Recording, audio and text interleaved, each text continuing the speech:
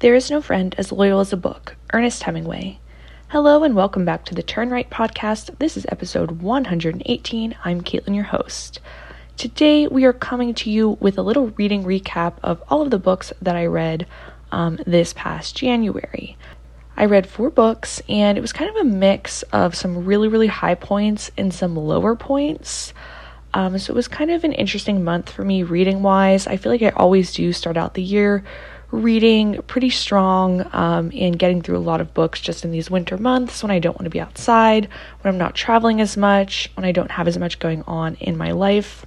Although I have been pretty busy recently as I'm moving, and that's kind of why I haven't had an episode the past couple weeks, because I've been really tied up with that. But I wanted to really prioritize getting an episode up this week because I do think I have some interesting books that I read and some solid recommendations as well as some that maybe you might want to stay away from. So let's dive in. The first book that I read was Night Shift by Alex Finlay, and I started this book at the end of December. Now, this was the first medical thriller that I've ever read. I really like psychological thrillers where there's a psychologist as the protagonist, and they're kind of uncovering the whodunit from a more psychological perspective. So I really enjoy that lens for a book. But this was more actually medically factual and in the nitty-gritty of it. So the plot did intrigue me. But however, Jack, the protagonist, he just fell a little short for me. I thought the voice and the prose was really lacking in this story. Now again, that could be typical of medical thrillers. If so, I don't think that's something that I would want to read again because at times I found it really difficult to get through, although there were some really good twists near the end of the book. But overall, the actual prose was very dry and it made it very hard for me to get through. But basically, Jack, he's the protagonist. He is a medical examiner, and there is a murder of a top doctor at this hospital. And this doctor is a friend of his wife's. And there's a lot of different suspicious things that happen around her case. And from a medical perspective, he is, going over the details, examining the body. So trigger warning, if you don't like that kind of stuff, stay away from this book. And he is looking at the body from a medical perspective, examining it, and trying to figure out what went wrong with this case. However, Jack is kind of a arrogant, self-assured man, and he thinks he can do everything. He thinks he can also be a detective. So he goes and starts confronting some different people at the hospital and trying to figure out what went wrong. There's a lot of backstory with this top-notch doctor, some of the committees and the things that she was involved in, and he learns that she figured out there was a serial killer at this hospital. So once Jack learns that information, the novel kind of speeds up and there's a lot more twists and turns. I don't want to give everything away, so I'm going to stay intentionally vague on that. However, once again, I did guess the whodunit correctly.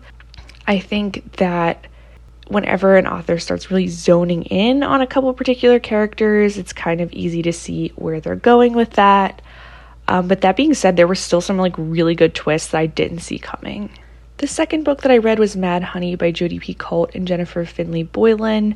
This was my favorite book of the year. This was one of my favorite books that I've ever read in my entire life. This story was so good, and this was definitely an extreme high for me. I would recommend this book to anyone. I don't know why I've never read Jodi Picoult before.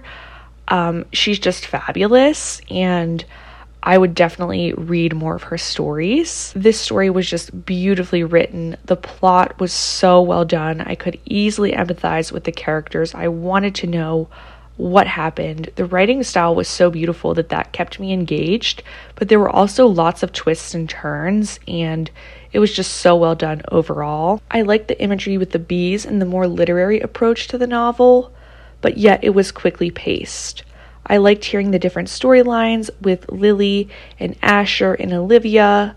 Olivia and Braden's relationship was really traumatic, and trigger warning, there is domestic violence talked about in this story. So if you don't want to hear about that, stay away from this story. But you could just really, really feel for Olivia and the choices that she had to make. So basically, the meat of the story is the story switches back and forth between Olivia and in Lily's perspective. And Olivia is a grown-up woman in her 40s, and she was in a relationship with a physician, and he abused her for years, even though their marriage looked perfect to outsiders. One night she ran away to protect her son, Asher, and it was a very hard decision for her, and she was very traumatized from that experience. Her and Asher are very close as a result, and she is a great mother. Asher gets into a relationship with the new girl, Lily, at the school. Everything seems perfect. They are super, super in love. And we get to hear Lily's perspective on their relationship. And we also get to hear Olivia, Asher's mother's perspective on the relationship. So it's really interesting seeing the story twofold. This story is pretty lengthy, so I think there's a lot of time for character development and to get into each of their heads. There is like a really, really huge plot twist about 30% of the way through the book that I'm not going to reveal, but it's one I did not see coming, and it makes the story really, really good, and it sets the dynamic for the remainder of the story. So then the story comes back to present day, and Lily is found dead at her home, and she is found dead by Asher. Asher is put in jail, and he's sentenced for murder. However, Asher says he did not do it. Fortunately, Olivia's brother is a lawyer, and he comes in to defend Asher. And a lot of different things are questioned. Did Asher really love the real Lily? Was Asher an abusive person like his father? Was Olivia's perception of her son totally wrong? Who was Lily really? And all of these questions are explored throughout the story, which makes it really, really juicy. Cannot recommend this book enough. It also just makes you think deeply about life and about different people's perspectives that are different from your own, and how you really truly never know what somebody else is going through. The next book is The Villa by Rachel Hawkins.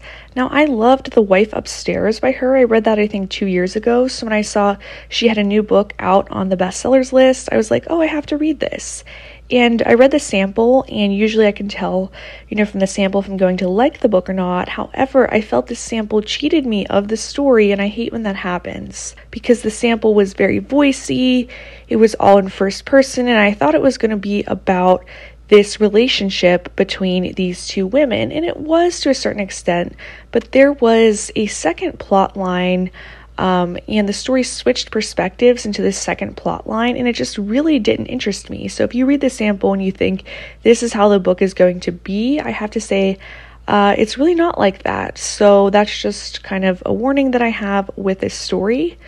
But I did love the voiciness of the story at the beginning. I loved the description of Chess, how this girl, her name progressed from Jessica to JC to Chess, totally ridiculous, right?